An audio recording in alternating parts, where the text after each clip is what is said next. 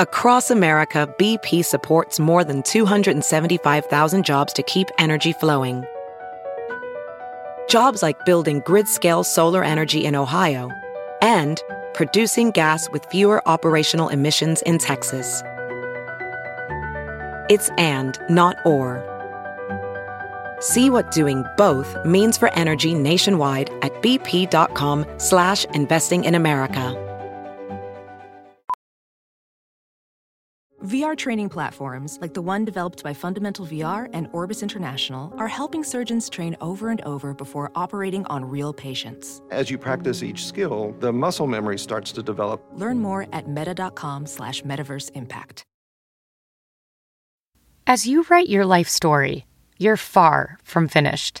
Are you looking to close the book on your job? Maybe turn a page in your career? Be continued at the Georgetown University School of Continuing Studies. Our professional master's degrees and certificates are designed to meet you where you are and take you where you want to go. At Georgetown SCS, the learning never stops, and neither do you. Write your next chapter. Be continued at scs.georgetown.edu/podcast.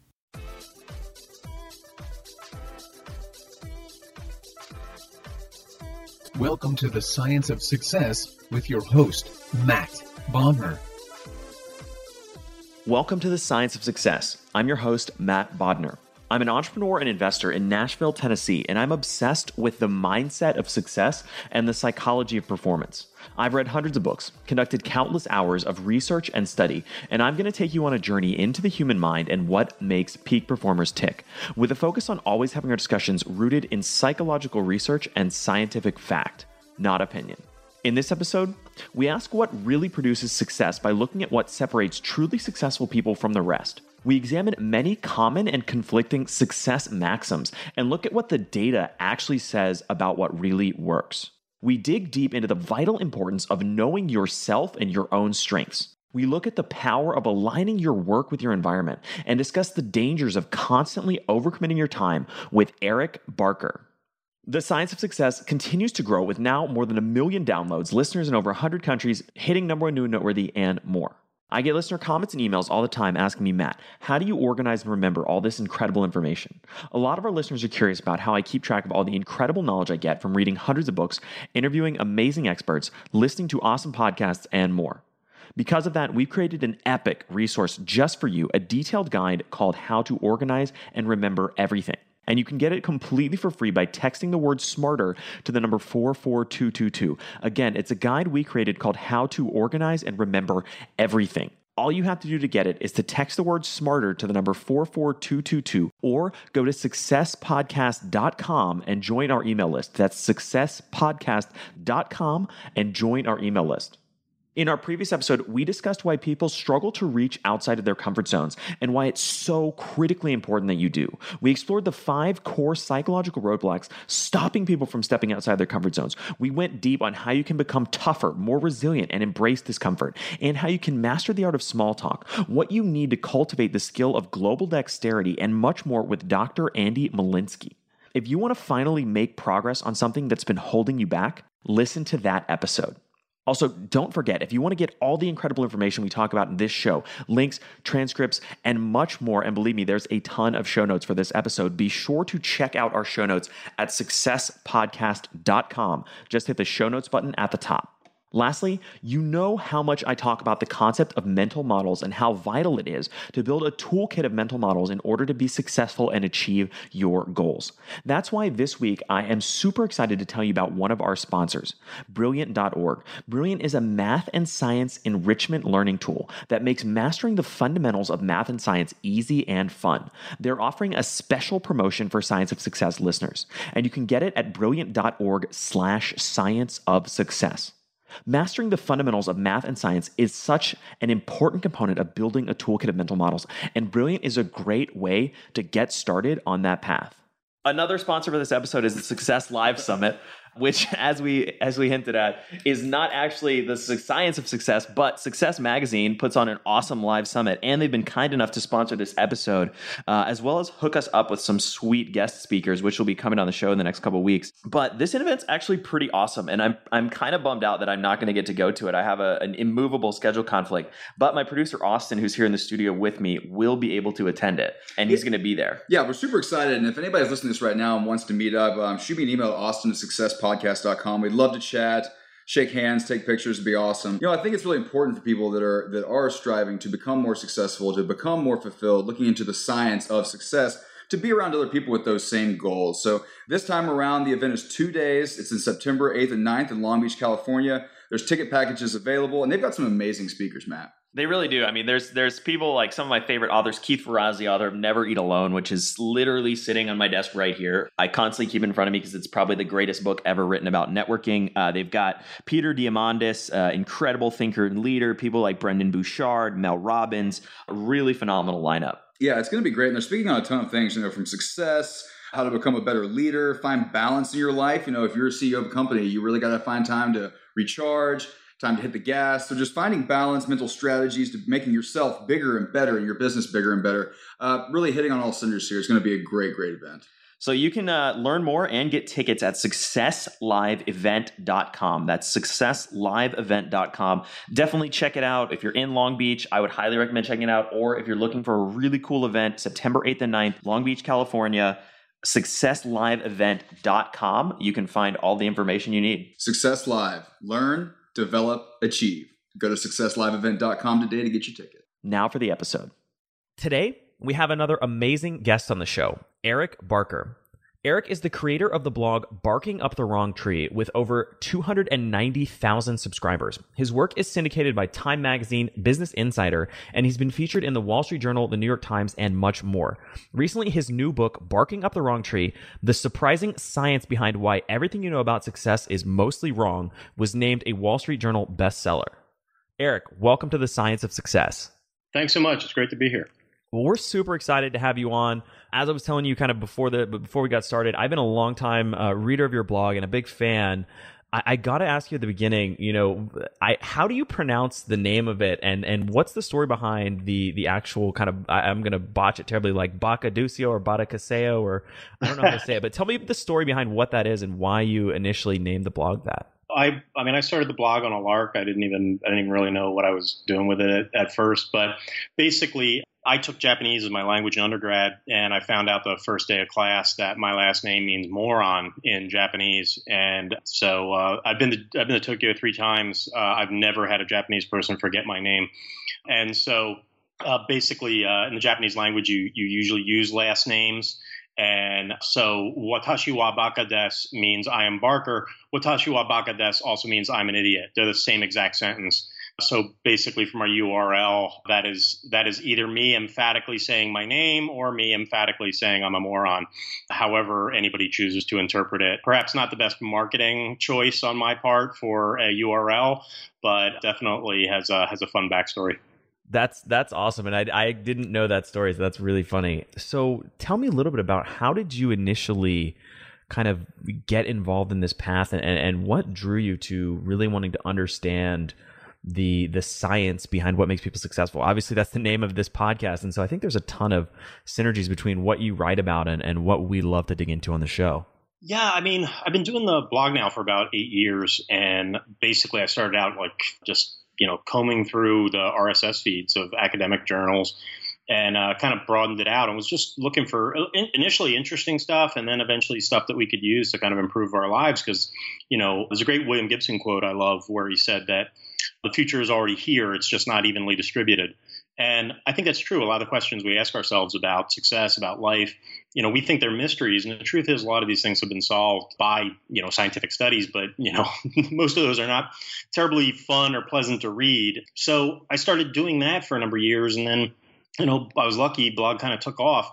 And people were encouraging me to write a book. And, I've had a very unconventional career myself. I was a screenwriter in Hollywood. I worked in the video game industry. Then I was, blogger. And I just saw that a lot of the, ideas we have about success, these pithy little maxims we hear, like nice guys finish last, and it's not what you know, it's who you know. I saw that in a lot of situations, these just didn't apply to my career. I didn't think they necessarily applied to other people's, or at least they were incomplete.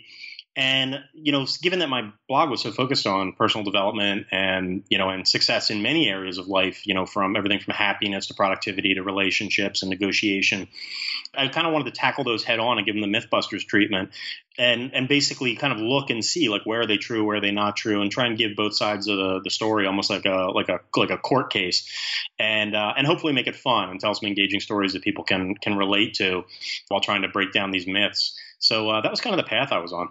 I think that's a great approach, and I love the structure of the book, which is, as you said, to kind of take all of these maxims that we hear and people kind of casually toss out and say, well, hold on a second, is that even true? And in many cases, these maxims are directly contradictory.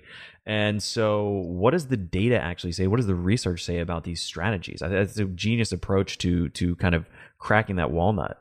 It was really interesting for me because in some, maybe in a prior era, these things were more true, but now, life's so complicated. We have so many options, so many possibilities that, it's hard to believe that one pithy sentence like "nice guys finish last" is really going to sum up, is going to just include the sum total of anything.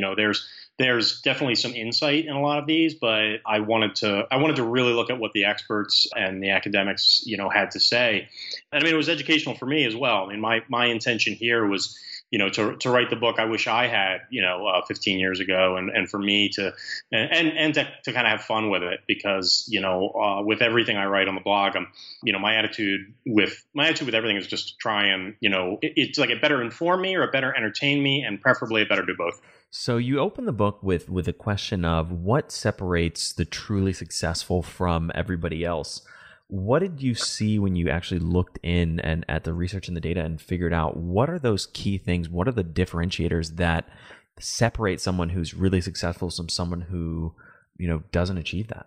What I found was really interesting. Some insights that came from the 10,000 foot overview were some insights that came from Gautam Mukunda and Boris Groysberg, two professors at Harvard Business School. The kind of the basic formula being, first, to know thyself. It's really understanding your signature strengths, and it's a funky academic term for knowing what your unique skills are, what you can really bring to the table that makes you stand out. Knowing your interests, knowing your passions, knowing your signature strengths.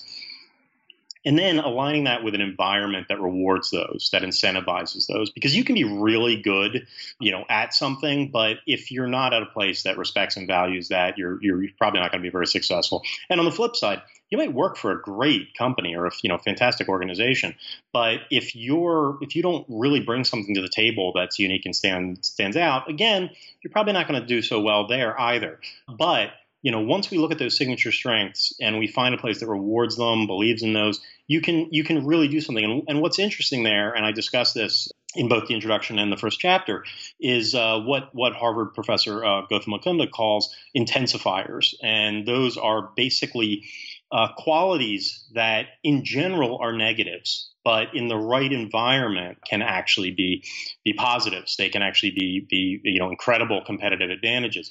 The example I use in the book is when I talk about the story of Yuri Robich, who was the dominant participant in a race across America, which is this bicycle race that literally goes from Atlantic City to San Diego. They cross the entire United States. And unlike the Tour de France, which has breaks, the race across America does not stop. The minute the clock starts, it does not stop, meaning if you stop to go to the bathroom, if you stop to sleep, if you stop to anything, your competitors can pass you. And so people usually complete the race in 9 to 12 days. 2 people have died trying to do this. It is just a relentless monster of an event. Outside Magazine just declared it the most grueling ultra endurance event there is. And Yuri Robich was the most dominant athlete in this sport. And the reason that he was so dominant is he would literally lose his mind. He would actually go crazy. He would hallucinate. He would become paranoid. He'd just start crying. He would hop off his bike and get in fist fights with mailboxes. He would lose his mind. But that disassociation allowed him to cope with just the unimaginable pain and discomfort of riding a bike for 9 days straight. And he was so dominant, he would actually the difference between him in first place and the guy in second place was 11 hours. So literally, he would pass the finish line and you'd have to wait half a day to see number 2 cross the finish line. Now, I think, when I was a kid, my high school guidance counselor didn't tell me that, losing my mind and getting in fistfights with mailboxes, was a path to success at anything. But that's where we get into the complexities of it, where it's just not so simple as play by the rules, get good grades, eat your Wheaties, and everything's going to work out for you. We need to look at those times where when are negatives positives, and that's why, like I said, when I talk about knowing yourself and finding the right environment, that doesn't necessarily mean the typically prescribed things like get good grades and, be sweet and nice. It's like it's that alignment between who you are and where you are that really produces success. And it doesn't necessarily have to be those things that we were all told in elementary school. Sometimes, the biggest of negatives, like losing your mind, can actually be a positive. And that's where I think we need to broaden, how we think about what results in success. Because, we talk about qualities like stubbornness, and stubbornness is a negative. But if you're an entrepreneur trying to do something really difficult, stubbornness is called grit. And all of a sudden we think it's fantastic. Well, grit and stubbornness can be the same exact thing. But that quality in you, when you align it with the right environment, it's a fantastic positive. And for entrepreneurs, it's probably essential. And when you put it in the wrong environment, like a typical corporation where a groupthink is really a big thing, being stubborn and difficult can be problematic. So it's more about alignment in the big picture than it is about, the positives or negatives of any particular quality in the abstract. I love that nuance, and the that story really highlights the example that context is vitally important.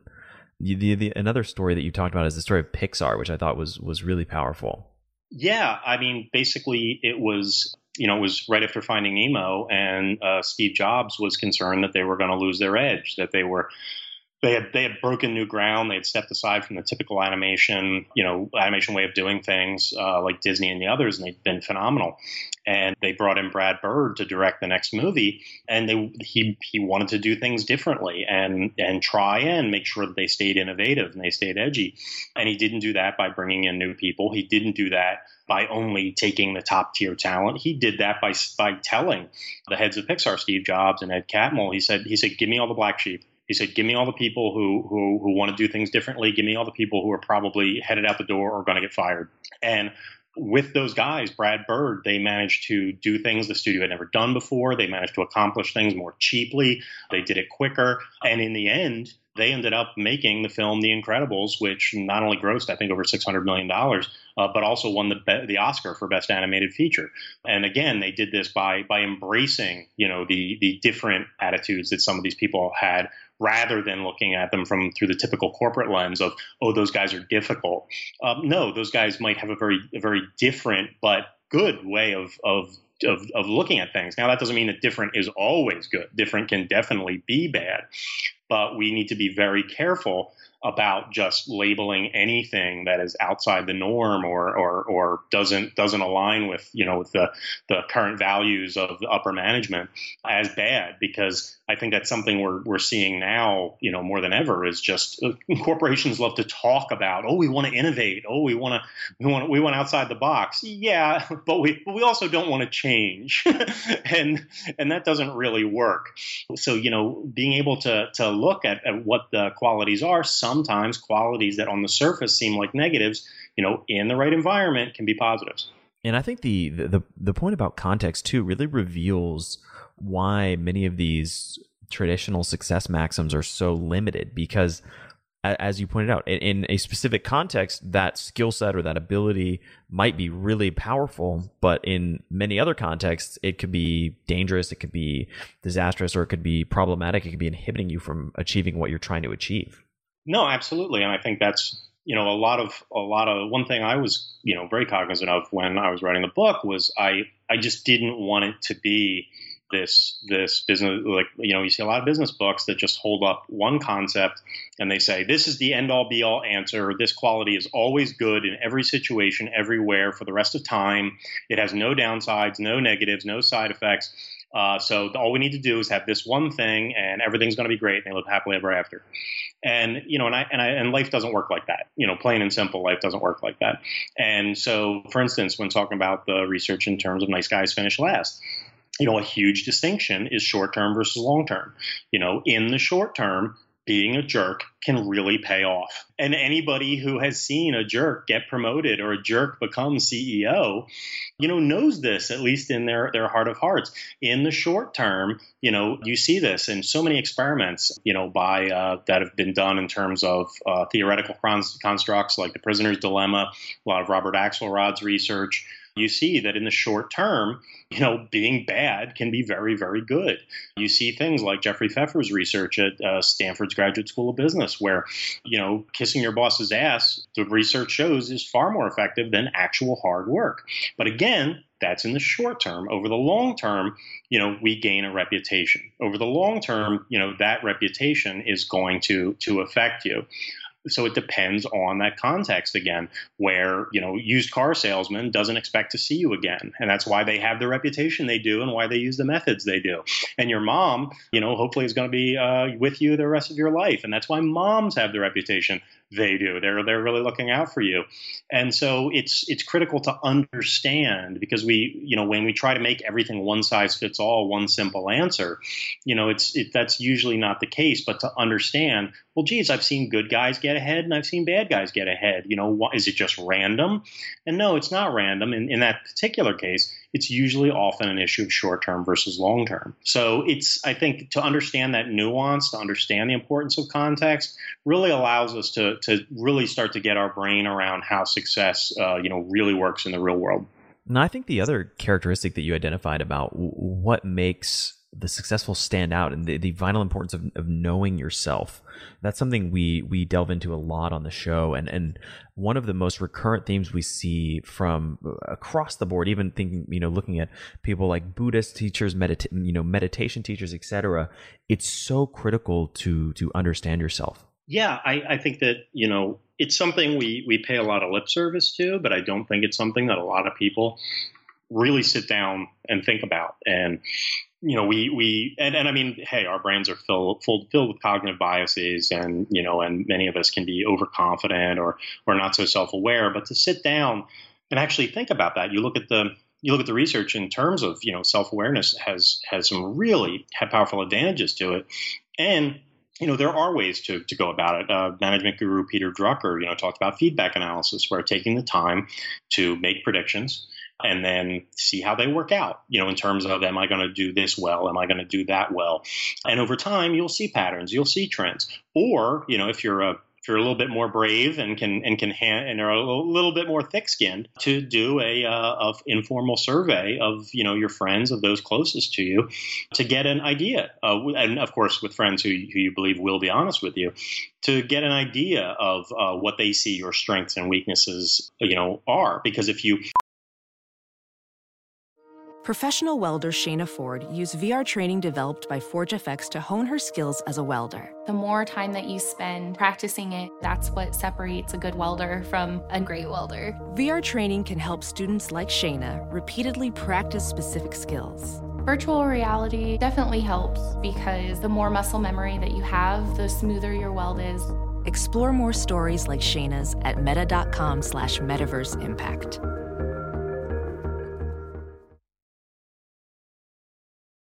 Ask, say, 10 friends, yeah, there's going to be some randomness, some noise in there. But my guess is, in terms of strengths and weaknesses, you're going to hear you're going to hear a handful of things over and over again. And those are the things that you should really kind of hone in on, because it's not only does it make us obviously more successful to do things we're good at. That's pretty intuitive.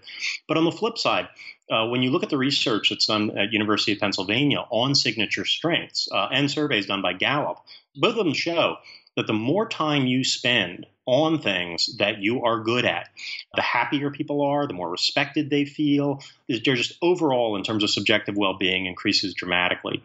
And past that, if you look at some of the work by Cal Newport at Georgetown, you see that our passions, many people have the typical passions. They want to be a professional athlete. They want to be a singing success.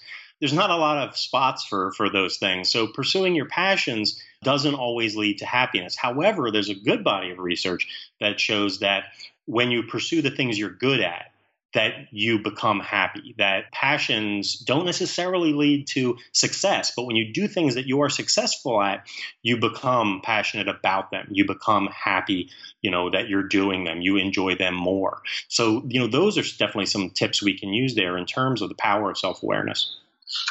So how do you think about balancing the kind of advice to focus primarily on improving your strengths versus improving your weaknesses and repairing your weaknesses? The research is pretty consistent on that one. Peter Drucker wrote a fantastic piece for the Harvard Business Review a number of years ago that, you're going to do much better by trying to improve on your strengths and trying to bring up your weaknesses. First of all, it's going to be easier. You're probably more passionate about them. You're going to spend more time on it. It's going to be, you're going to see bigger gains, larger marginal returns. But beyond that, also, bringing up your weaknesses is going to be very difficult. And if you look at Drucker's book, The Effective Executive, which is a fantastic book in general, he says that it's much better to focus on the things you're good at and then find a way to compensate for the things you're bad at. So in other words, if you are extremely creative and, dynamic and innovative, and you're always coming up with really powerful new ideas, but you are a complete disorganized mess, it's far better for you to double down on being creative and coming up with interesting ideas and to hire an assistant to keep you organized than it is for you to sit down and study a bunch of productivity books and try and do something that is just completely kind of going against the grain. And to point to specific examples, Bob Sutton is a professor at Stanford's Graduate School of Business, has talked, when I interviewed him, he talked about the fact that this is exactly what many successful chief executive officers have done, including Steve Jobs and Mark Zuckerberg, is they didn't say, oh, I'm going to bring up my weaknesses and try and be this incredibly well-rounded Renaissance man. What they did was they said, I'm going to focus on what I'm good at. And when I round out the rest of my senior management team, I'm going to make sure that they fill in those gaps that I'm not so good at so that those things are being addressed, but I'm not the one who has to address them. I think the great word there is compensate, right? And people might get confused when they think about focusing on strength versus focusing on weaknesses. If you find a way to compensate for your weaknesses, then that enables you to focus deeply on your strengths.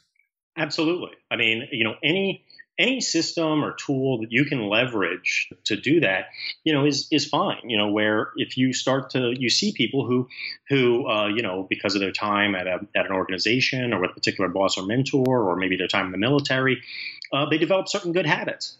And, they might not be the most organized person, but because they were at an institution or in the military that taught them a number of habits, then they can pick those things up. So training yourself in terms of habits can be a personal way to compensate for your weaknesses, to use, certain technology tools or apps that, help you compensate. Or again, if you're an entrepreneur or if you're in an organization where you have direct reports, you can be cognizant of this and hire to attempt to deliberately compensate for your weaknesses, because you're going to see in general much greater returns from focusing on your strengths. And that circles back to, the importance of knowing yourself. Again, if you really have a clear understanding of where you're strong and where you're weak, it's that much easier to say, hey, I suck at being organized, or I suck at this particular piece of the business. This is what I need to find somebody their skill set is exactly this. Yeah, I mean, it's funny you say that, because that's exactly what Drucker says in Effective Executive, where he says, we all know those people who they're few and far between, but we all know someone who is able to take on a project and pretty much, they may not know what they're doing, but they know how to approach it. They go ahead, and it seems like they're always a phenomenal success, and we're very envious of these people. But Drucker says one of the reasons that people can do that is because once you are really aware of your strengths and weaknesses, you're very quickly able to diagnose a situation and say, oh, this naturally aligns with my strengths, so I'm just going to sit down and do what I usually do. Or this is not so aligned with my strengths, but knowing what my strengths are, then I can find the right kind of solution to this. I can get help from the right people, because maybe I'm a better communicator than I am researcher. Okay, well then I'm going to get on the phone and I'm going to talk to some experts who really, or maybe I'm, absolutely, I'm a bookworm, but I'm not a great communicator. Okay, well then, I'm going to read all the great books on this and I'm going to focus on putting something like this down on paper as opposed to, merely talking to people. Just understanding your strengths allows you to plan the right way to go about achieving a goal, because there's many different, strategies you can take. Once you kind of know the meta goal, what's the overall big plan, there's often many different ways to get there. And when you know your strengths, you're able to better plan. When you don't know your strengths, you're kind of rolling the dice. And if you're deluding yourself, then you actually might be in the worst situation of all, which is you may be actually working against your own best interests. So let's segue into some of the other lessons from the book. One of the ones that we hear about all the time is the idea of persevering. Should we stay with it? Do quitters never win? Or is grit the important factor? Or should we cut our losses, move on quickly, and find things that are successful? Yeah, I think it's really interesting because grit is kind of having a moment now. It's kind of its time in the sun, and there's good reason for that. I mean, obviously, a lot of people do have trouble persisting with their goals over the long term, so that is critical. But I think we do a disservice by acting like grit is the answer to everything. Because if that was the case, then I would still be in t-ball and playing with action figures, because that's what I was doing I was 7 and I decided to stick with that. No, we all change, we all grow, we all evolve, and increasingly, the modern work world, people are having multiple roles in completely different careers and completely different industries. So, adaptation is critical. So, grit is really powerful, and we can see the research, from Martin Seligman and others that shows, optimism promotes grit, that taking things and perceiving them using a frame, a game type frame where it's a game of sorts can help promote grit. But on the flip side, we need to look at the advantages of quitting. We need to see, if you look at the economic principle of opportunity cost, we all only have 24 hours in a day. And if you just keep being gritty with things and you keep adding new skills, well, eventually you're just not going to have time for them all. So the truth is that, strategically quitting is not the opposite of grit. It is complementary to grit, because the more things you quit, the more time, energy, money, resources that you have to devote to the things that you want to be gritty with, that you want to focus on. Because, there's research, I cite one of the studies in the book, where when you ask people are consistently conservative with estimating money. People don't think that they're going to be a millionaire tomorrow. So they'll be conservative in terms of, committing themselves to spending lots of money. However, and this is the opposite of the time equals money perspective. However, we don't look at time like that. People will consistently overcommit in terms of, how much time they have. And if something seems further away, if I ask you to do something 3 months from now, well, you just seem sure and positive that in 3 months you're going to have more time, where it's probably much more realistic. Unless it's an exception, it's probably more realistic for you to look at your last week, think about how busy you were. And that's probably how busy you're going to be 3 months from now. Yet we consistently make the error that in the future we'll have more time. And in the future, sadly, the days are still going to have 24 hours and the weeks are still going to have 7 days. So we really need to be cognizant, of those timing issues and use that to our advantage, when we're planning, we're trying to figure out how to be successful. It's so true. I literally just thinking about it now, I feel like I will have more time in 3 months, but and it's very hard to kind of dislodge that bias from my mind. But logically, I know that that's probably very unlikely. No, it's critical to think about that, because time use, is really big in terms of grit. You're not going to have more than 24 hours in a day. And so being able to quit, being able to think. So what it comes down to, really, what I recommend in the book is finding a balance where it's, looking at what's producing results, what's not producing results. The things that are producing results, that are getting you where you want to go, that's where you want to show grit. The things that aren't producing results, and sometimes those are hard to face, you want to try and let go of. But you always want to be devoting 5 to 10% of your time to what Peter Sims calls little bets. And that is little low-cost investments to kind of see what can work out, see what might be able to come of that. and be trying new things, because the world's changing fast. So we need to be changing with it, and to find that new opportunity, that new, hobby, relationship, whatever, we always need to be trying new things. Another thing that people can use that's really powerful, research by Gabrielle Ettingen at NYU. She talks about a great little acronym called WOOP, WOOP.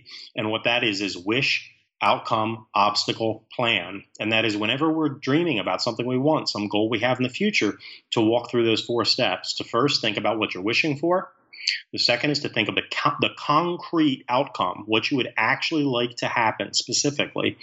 And then the third, and this is critical, is to think about the obstacles, what's in the way, so that you're not merely wishing and dreaming, you're not merely daydreaming, you're thinking about the obstacles, what's in the way. And then fourth is to make a plan based on that. That really helps people be much more realistic about their goals and create a plan to get to them. What is fantastic, really interesting, is that a secondary effect that she found with this research was that it actually became a litmus test for whether to apply grit or quit. When people went through the WOOP plan, when people went through wish, outcome, obstacle, plan, if they felt more energized afterwards, after walking through it, if they felt like, wow, this is great, I can totally do this, then that was probably something that they should apply grit to over the long term. However, if people went through it and they felt a little down, they felt, de-energized, then the plan probably wasn't realistic, and it's probably either a goal that they needed to discard or a goal that they needed to kind of reframe, that they needed to think about what the meta goal was and find a different way to go about achieving it. I love the idea of little bets. And it's funny. I was thinking about, I know this podcast basically came out of a little bet. Me and at a buddy's suggestion, really put a few episodes out on the internet and kind of slowly took hold. And as you said at the start of the interview, your blog started out the same way. And Absolutely. So, these are 2 very concrete examples of how you should always be out there trying new little things and dedicating a little bit of time to sort of low risk opportunities and activities that may take off, and they may not. And that's why that's why I always kind of had an issue with the idea that you should never quit, because I think you should be testing lots of little things and seeing what's getting some traction and what's not, and then double down your bets on the things that are actually working. No, that's critical. I mean, when people talk about luck, what's interesting is there's research on luck. Now, I don't mean luck in terms of magic, but luck in terms of, seemingly random good things, positive things happening to you. And Richard Wiseman, a professor in the UK, did some research and he found a few things that you can actually do to improve luck. One of them was, the idea of being open to new experiences, trying new things, because it's intuitive. We don't usually think about it, but it's only rational, intuitive. If you lock the door to your house, don't answer the phone, don't go on the internet, how many random good things are going to happen to you? Not too many, versus if you're out there exposing yourself to possibilities. Yeah, negatives can happen, but plenty of positives can happen as well. And so that's the kind of thing we need to be thinking about is, trying new things, exposing ourselves to new experiences, because you can't guarantee that great things are going to happen to you, but there are certainly things you can do to increase or decrease the possibility of those little serendipitous moments occurring. And one of the best ones is little bets, little low cost, low resource, low time investment things that could, produce great results. I dare to say that in the modern era, that is sort of essential, because the world's changing. We're going to have to change. And that's something that we need to keep doing, a certain percentage of our time, just to make sure that we're keeping up with the natural changes in the world. So tell me about one of the other topics that you wrote about that I thought was really interesting was how do we, as you put it, walk the tightrope between confidence and delusion? And how often should we really focus on believing in ourselves? See, it's really interesting because, confidence there's no doubt that, confidence, first of all, makes us feel good. Second of all, confidence has an enormous impact on how others perceive us. And confidence was a really interesting thing to explore because, I've never heard anybody say I'm trying to decrease my confidence. You don't see a lot of books about how to reduce your self-esteem in 5 easy steps. You don't, and that's probably because the book wouldn't sell, but you just don't hear anybody talking about the downsides of confidence. And part of that is because we have a separate word we use. We'll talk about narcissism or hubris, or we'll call it overconfident. But nobody kind of gives less confidence the what it's due. And that's again because we have another word for it often, which we'll often label it like humility, which is a positive quality, because when we are less confident, we're more open to learning. We're more open to new ideas. We don't alienate other people by being know-it-alls.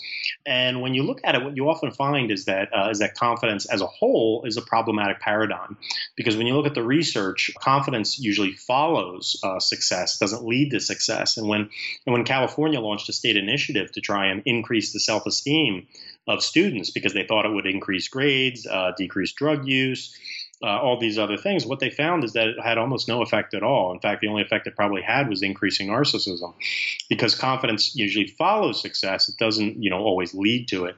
And what we can find is that often that's because confidence is very often either delusional or contingent. Delusional in the sense that people are overconfident, and that usually leads to failure eventually, because eventually reality gives us a kind of market correction, in the form of a metaphorical punch in the nose. Or confidence is often contingent. Self-esteem is contingent, where basically you have this vision of yourself, and in order to realistically maintain it, you feel you need to wake up and slay a dragon every day so that you can continue to feel good about yourself.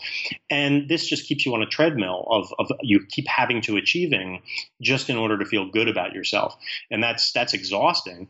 But not only is that exhausting, you're going to have an off day. One day you're not going to slay that dragon, and your self-esteem crashes. And that's how we end up on this roller coaster of emotions, having to work so hard to feel good about ourselves, and then not feeling good about ourselves, then have to double down.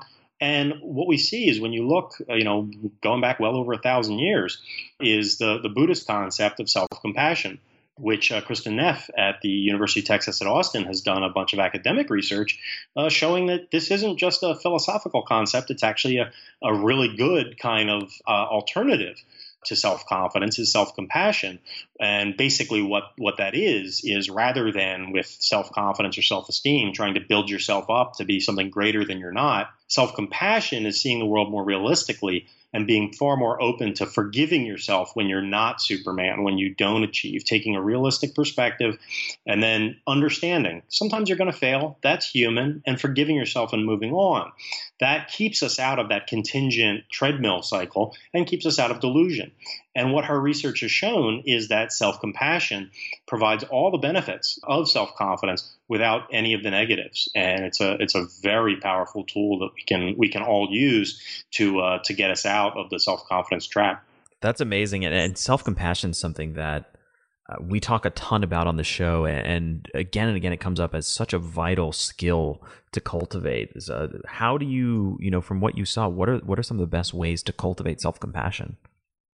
The first real step is we all have that voice in our head that's so critical, and we're quick to beat ourselves up when we make mistakes.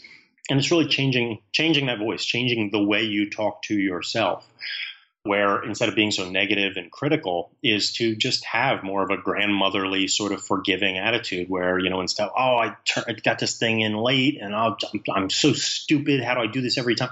As opposed to, what, I made a mistake. It happens, I'll do my best to correct it, but this happens, and it's okay. It's not the end of the world. To take that perspective, what's interesting is you look at the research in terms of, something we all suffer from, kind of a plague, is procrastination. And we're also inclined to beat ourselves up for procrastination. But what the studies show is that forgiving yourself for procrastination is actually much better. It leads to people getting things done, and doing stuff. And we feel like we need to punish ourselves. But that kind of keeps us in that loop where we're punishing ourselves, and we see ourselves as procrastinators, and we're still tied up in it, as opposed to letting it go, letting the fear go, let the concern go. And just getting something done. So much of procrastination comes from fear, from, this kind of negative anticipation, and just taking that voice, in your head. And so when you hear that critical voice, just trying to soften it, just trying to say, it's like, yes, hey, I make mistakes. that's human, that's natural. And forgiving yourself, again, as opposed to when we take that self-confidence vision of I've got to be Superman, I'm this awesome super thing, that can only lead to two places. Having that, insane over the top, I'm 150% attitude, that can only lead to you being utterly deluded and completely cut off from reality because it's not who you are. It's impossible. Or to you just crashing your self-esteem because you're setting unrealistic standards. And then when you see the results are not 150%, then you feel terrible about yourself. And I don't think any one of us wants to, A, feel terrible about ourselves, or B, be utterly deluded and cut off from reality. So it's much better to develop that sort of, softer, quieter, forgiving voice in our head, and to just catch ourselves whenever we're too critical, whenever we're beating ourselves up. That's a really good first step to self-compassion. And that makes me think about something that I think about a ton, which is the balance between almost this Buddhist sense of non-attachment with ambition and achievement. And how do you strike a balance between those two things? I know you don't necessarily directly address that in the book, but I'm curious what your thoughts are about, how those two things kind of balance each other and how self-compassion plays into that. I mean, one of the things I do talk about in the 6th chapter of the book, is just that. Hard work, really does pay off. Not necessarily. Hard work really does pay off in terms of skills and stuff like that. I mean, it's not necessarily rewarded in an organization, but when you look at the greats in terms of any area of skill-based individual achievement, the more you work, if you're actually doing deliberate practice, it pays off. Well, what does that mean? Well, that means that, somebody who works, 9 hours a day is going to do better than somebody who works 8 hours a day. Somebody who works 16 hours a day is going to. So it can almost become a prescription for workaholism, and that can be dangerous. And, in the subtitle to the introduction, I talk about the decoding what successful people do so that we can learn to be more like them, or so that we can learn why it's good that we aren't. Because, I would say, the heights of success, you're going to find a lot of workaholics, and you're also going to find a lot of people who are extraordinarily successful, but not necessarily happy. So, so we have to, when we look at the Buddhist ideas of kind of, non-attachment, and it's like you want to reach the heights of success, the extremes, that may not be aligned with, a much more modest, forgiving. But, would you be happy as a millionaire, or do you have to be a billionaire? Those are the kind of questions we need to ask ourselves. And that's sort of the work-life balance question, because if you take it that there's a, more or less linear, relationship between hard work and skill development, that's going to lead you towards a workaholic attitude. And if you take the attitude that, I need to be enjoying myself, I need to have downtime, I need to have some fun, then that is going to take you away from the very, very heights, potentially, of success. So it's a decision we all need to make for ourselves. I quote Sam Harris in the book talking about, if you want to reach the extremes of success, he says, is that aligned with those kind of, Buddhist kind of more mild, attitude? Not necessarily. But on the other hand, Harris says, but do we need to be torturing ourselves as much as we do? Do we need to be as non-self-compassionate as we are? And the answer to that is probably no. So we can definitely glean something from, those more moderate, detached Buddhist attitudes. But in the end, as I talk about in the book, you need to have a personal definition of success. The standards that are presented to us in the media these days, are statistical anomalies and not replicable for most people. And if we hold ourselves to those standards, it's almost a prescription for clinical depression. We need to say, what's going to make me happy? What is good enough? And that, I think, is very well aligned with some of the more Buddhist ideas you're talking about. How do you think about the idea that I totally understand and agree with I'm a huge fan of deliberate practice and the sort of direct relationship between time spent practicing and skill development. Zooming out or thinking about that from kind of a different perspective, how do you think about the application of the 80-20 principle and sort of the nonlinear relationship between results produced and time spent, right? Because it's not necessarily, if you're looking at achievement broadly or financial success, there's a lot of other factors that go into that than sort of just raw time spent.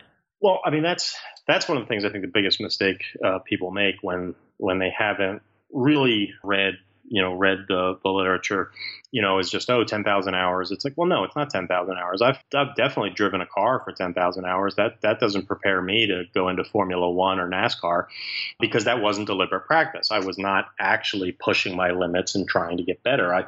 I may have spent 10,000 hours washing my hair, in the course of my life. I'm not an expert hair washer. So, first and foremost, realizing that, 10,000 hours alone is proof of nothing. It is the issue of deliberate practice. And, and again, there's a lot of other factors as well. If there are issues, if you're 5'4", you can spend 10,000 hours. I still don't think you'll be in the NBA. So there are, physical limitations, natural limitations, and also there's always going to be diminishing marginal returns where, the further along you go, the harder it's going to be to improve. Your first year or two at anything you're going to make, if you are using deliberate practice and spending a lot of hours, you're going to get very good, very fast. But, after those 10 years, it's going to require enormous amounts of energy and effort and time, just to move the needle a recognizable amount. So, so I think very often when we're talking about skill development, it's grossly oversimplified, and because that's what most people want to hear. But it is more nuanced than that, and we need to be realistic about some of the limitations and some of what's involved. And, I don't think it's surprising that many of the people who do reach the heights of skill development and success in arenas, even if they have natural gifts, there's usually a fair amount of obsessiveness involved. It's seen again and again and again that, we love to use more positive spin words like passionate, but when you look at a lot of the daily routines and habits of people who are extremely successful in sports, music, writing, et cetera, even, science and other areas, there's the word obsessive rings a lot more true than passionate. And when Jeffrey Pfeffer looked at top successful executives, in business, so you don't have to be talking about the arts, he said that here's a number of qualities you absolutely need to be in the top of your game. The first thing he listed was energy and stamina, because he just said you're going to be working a lot, you're going to be working hard, and things are going to be thrown at you. And if you don't have energy and stamina, there's a lot of great qualities you can have, but you're just going to need to keep going. So I think we have a lot of illusions about what it takes to get really good, but it's a lot more nuanced than just, work hard. So in the conclusion of the book, you ask the question, what makes for a successful life? I'd love for you to share that wisdom with the listeners. I mean, in terms of, a successful life, it's like we really need to be thinking about that concept of alignment of your signature strengths, and picking the right environment, and we need to really think about relationships. Relationships are really critical, because that is part of, that environment is the relationships you have. When you look at the results of the Grant study, which, followed a number of men, I believe started in the 1930s and followed men throughout their entire lives. From college throughout, you saw that George Vaillant, who led the study for a few decades, when interviewed, he said that, the most important thing in life is your relationships, full stop. And that was critical. And, we need, when you saw similar results out of the Terman study, which was another longitudinal study that followed people throughout their entire lives. Because it's very easy to do a, sample of, 100 undergrads for a month or two, but to follow people, from their teen years or their youth all the way throughout, relationships are really critical. And, obviously in business, in one of the chapters I talk about networking and how important that can be.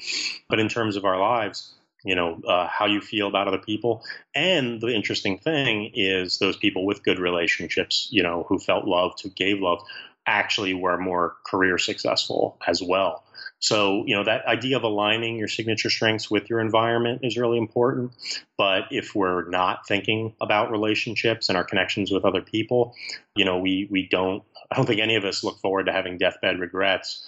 And what you see is when people are on their deathbed in an informal study, that, most of the things were not about career and financial success. In fact, quite the opposite. One of the top 5 deathbed regrets was I wish I had not worked as hard.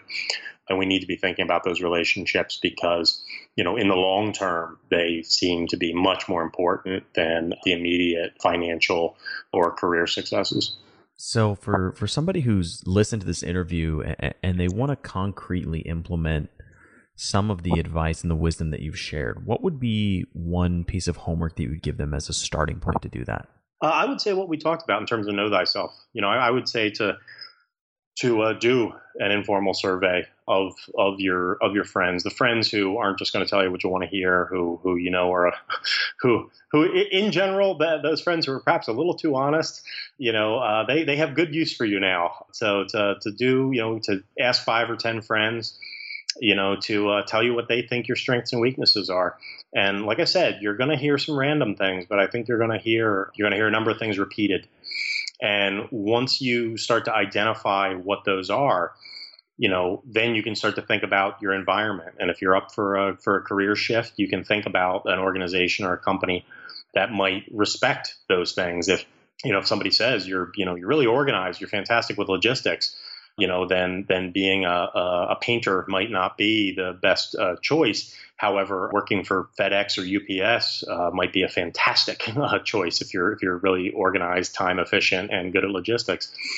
And by the same token, to just understand if wherever your strengths might lie, if you can align those. And in the same way, if even at home, with your partner, with your family, to realize what you're good at, what you're not good at.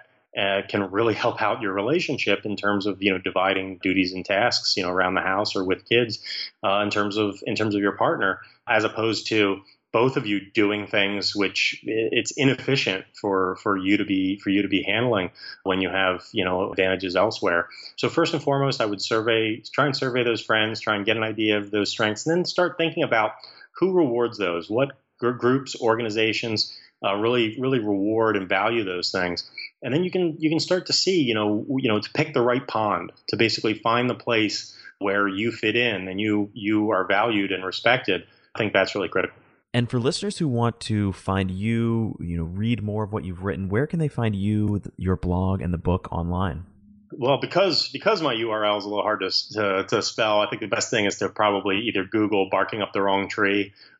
That's my blog, Barking Up the Wrong Tree blog, or Google my name, Eric Barker. The best way to keep up with what I'm doing is to join my email list. You'll get one email a week with my latest post in terms of the research and stuff I've been looking at. And my book, Barking Up the Wrong Tree, is available on Amazon and other retailers, so they can find those there. Well, we'll make sure to include all of those in the show notes, as well as all the studies that you talked about. There's tons and tons of notes for this episode that I know listeners are going to want to dig into. But Eric, thank you so much for coming on the show. As I said, I've been a huge fan of your blog for years and years, and it's so great to have you come on and share all this knowledge with our listeners. Thanks so much, Matt. It was really a pleasure. Thank you so much for listening to The Science of Success. Listeners like you are why we do this podcast. Your support is what drives us and keeps us creating great new content, adding value to the world, and interviewing amazing guests each week. The emails and stories we receive from listeners around the globe bring us joy and fuel our mission to unleash human potential. I love hearing from listeners. If you want to reach out, share your story, or just say hi, shoot me an email. My email is matt@successpodcast.com. That's MATT@successpodcast.com. I'd love to hear from you, and I read and respond to every listener email. The greatest compliment you can give us is a referral to a friend, either live or online. If you've enjoyed this episode, please leave us an awesome review and subscribe on iTunes. That helps more and more people discover the science of success. I get a ton of listeners asking me, Matt, how do you organize and remember all this information? Because of that, we've created an amazing free guide for all of our listeners. You can get it by texting the word SMARTER, that's SMARTER, to the number 44222, or by going to successpodcast.com, that's successpodcast.com, and joining our email list. Don't forget, if you want to get all this incredible information, links, transcripts, everything we just talked about in this show, and believe me, this particular interview with Eric Barker has a tremendous amount of show notes. Be sure to check out the show notes. You can go to successpodcast.com and hit the show notes button at the top. Thanks again, and we'll see you on the next episode of The Science of Success.